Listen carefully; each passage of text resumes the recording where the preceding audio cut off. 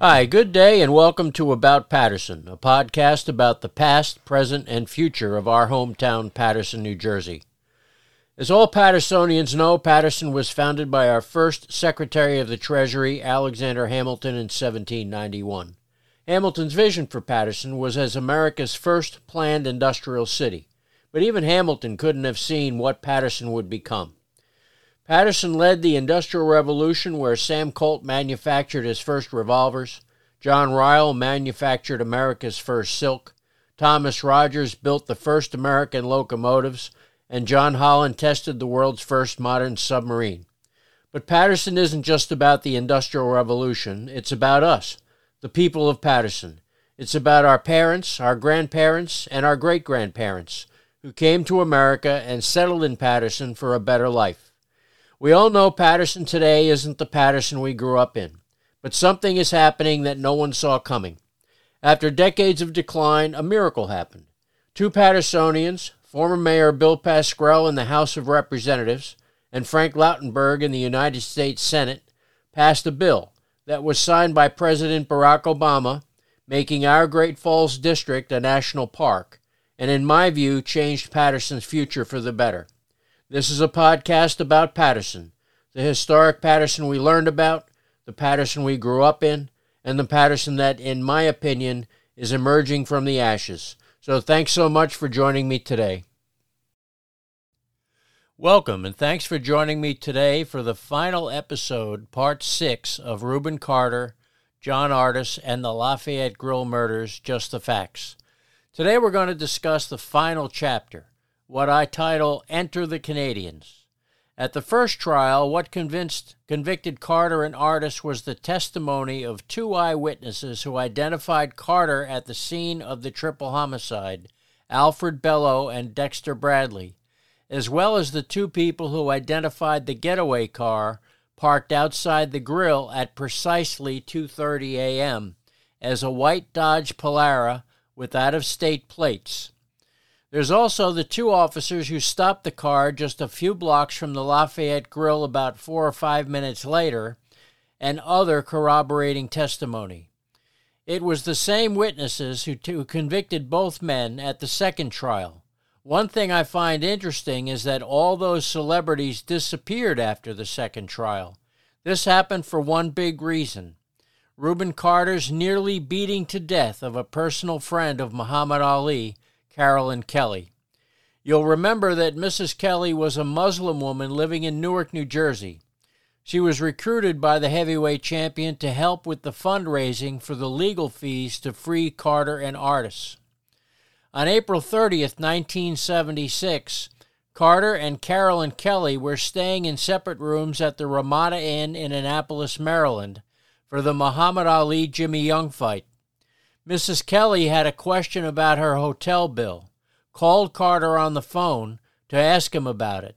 He cursed her out, so she went to his room where he blocked her exit and punched the 61-year-old woman until she fell to the floor, where he kicked her, jumped on top of her, and began to strangle her.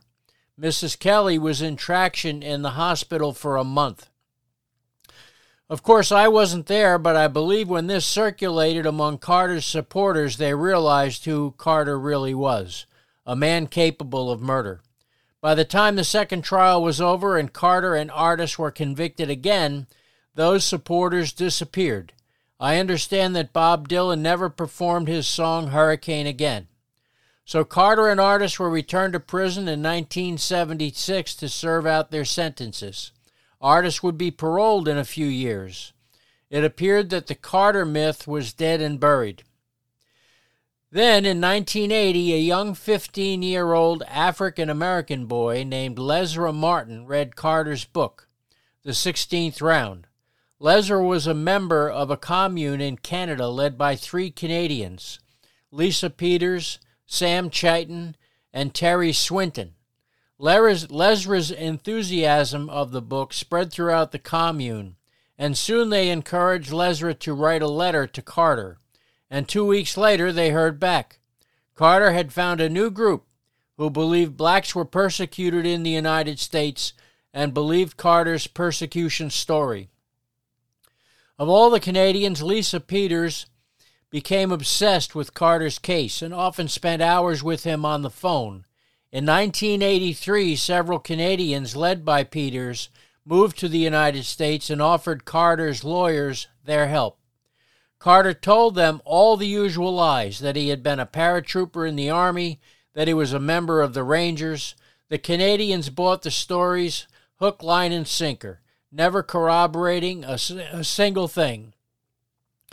In 1991, they published a book, Lazarus and the Hurricane. And the book and the 1999 movie Hurricane relied heavily on these two sources. As to the movie Hurricane, I have to admit that I have considered watching it, but can't seem to bring myself to do it. The whole point of this look at the Carter artist case is to learn from myself what the truth is. The movie is so fictionalized that there's nothing to learn from it. In 1984, the Canadians were living in New Jersey, assisting the Carter artist lawyers. Then Carter got another big break, if you can consider 19 years in prison lucky. A judge by the name of Lee Sorokin was assigned to hear the new appeal. Judge Lee Sorokin was a self-described flaming liberal, criminal-friendly judge who had once been removed from a case for destroying any appearance of impartiality. This judge would become a godsend for the defense. After hearing both sides, Sorokin set aside the verdict, stating the motive the prosecution had presented in the second trial should not have been admitted as evidence. Remember, the prosecution offered the motive of the killing of the black bar owner by the former owner, a white man. The prosecution suggested that through a mutual friend, the nephew of the black bar owner, Carter and Artis murdered the three white people at the Lafayette Grill. So because of Sorokin's decision, Carter and Artis were both released. Their convictions were set aside. Prosecutors would have to prosecute Carter and Artis a third time. Artis had won parole in 1981, meaning he would not be returned to prison even if he was reconvicted. The prosecutors were left with two options. They could either try the case a third time or dismiss the indictment altogether. The issue with a third trial was with the witnesses who convicted Carter and Artis twice. Patricia Valentine, who testified at both previous trials, had left the state. She had made it clear she did not want to testify again. Lead detective Vincent DeSimone had died in 1979. Alfred Bellow's criminal history had gotten 20 years longer. The prosecutor's office filed a motion asking that the 3 counts of murder against Carter and Artis be dismissed, and New Jersey's longest criminal case was over. In the end, neither Carter nor Artis were acquitted or declared not guilty, and neither man was exonerated. 2 of the Canadians, Sam Chaitin and Terry Swinton, published the book Lazarus and the Hurricane in 1991 in an attempt to recoup some of the estimated $1 million they invested in the case. Some of what was in the book was used in the film Hurricane. The book and the movie actually changed the time of the triple homicide from 2:30 to 2:45, alleging forgery by the lead detective. The book and the movie fabricated a cab driver who would claim Carter was at the night spot at the 2:30 time of the murders. This is completely false. The book and the movie fabricated additional eyewitnesses at the scene of the crime, identifying men other than Carter and Artis. It wasn't long after Carter's release that they learned Carter wasn't the next Malcolm X.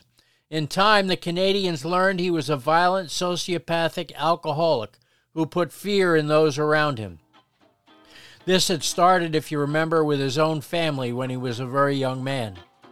The so-called Carter myth has been made into books, movies, and news stories. There's an old journalist creed that says, if your mother says she loves you, check it out. Today's journalists, as they call themselves, check out next to nothing. Those myths even made into both Carter's and Artis's obituaries. Rubin Hurricane Carter and John Artis were convicted by two juries of the triple homicide at the Lafayette Grill on June 17, 1966. Patricia Graham Valentine and Ronald Ruggiero testified in the trials of 1967 and again in 1976 and identified the getaway car that the two Negro shooters got into. Alfred Bello and Dexter Bradley identified Carter and Artis as the two men who exited the Lafayette Grill seconds after the gunfire. Two Patterson officers stopped the same car containing Artis and Carter less than 10 minutes after the police were called reporting the incident. When Carter and Artis and the white Dodge returned to the grill, Valentine, Bello, and Ruggiero identified the car to the police. And yet the Carter myth is alive and well. Those who didn't fall for it are the victims' families, and the juries that convicted them, as well as the judges and prosecutors, are convinced that the perpetrators of this horrible crime were rightly convicted. For those of us who say there are questions about the guilt of Carter and Artis, I say there will always be questions, but questions are not evidence.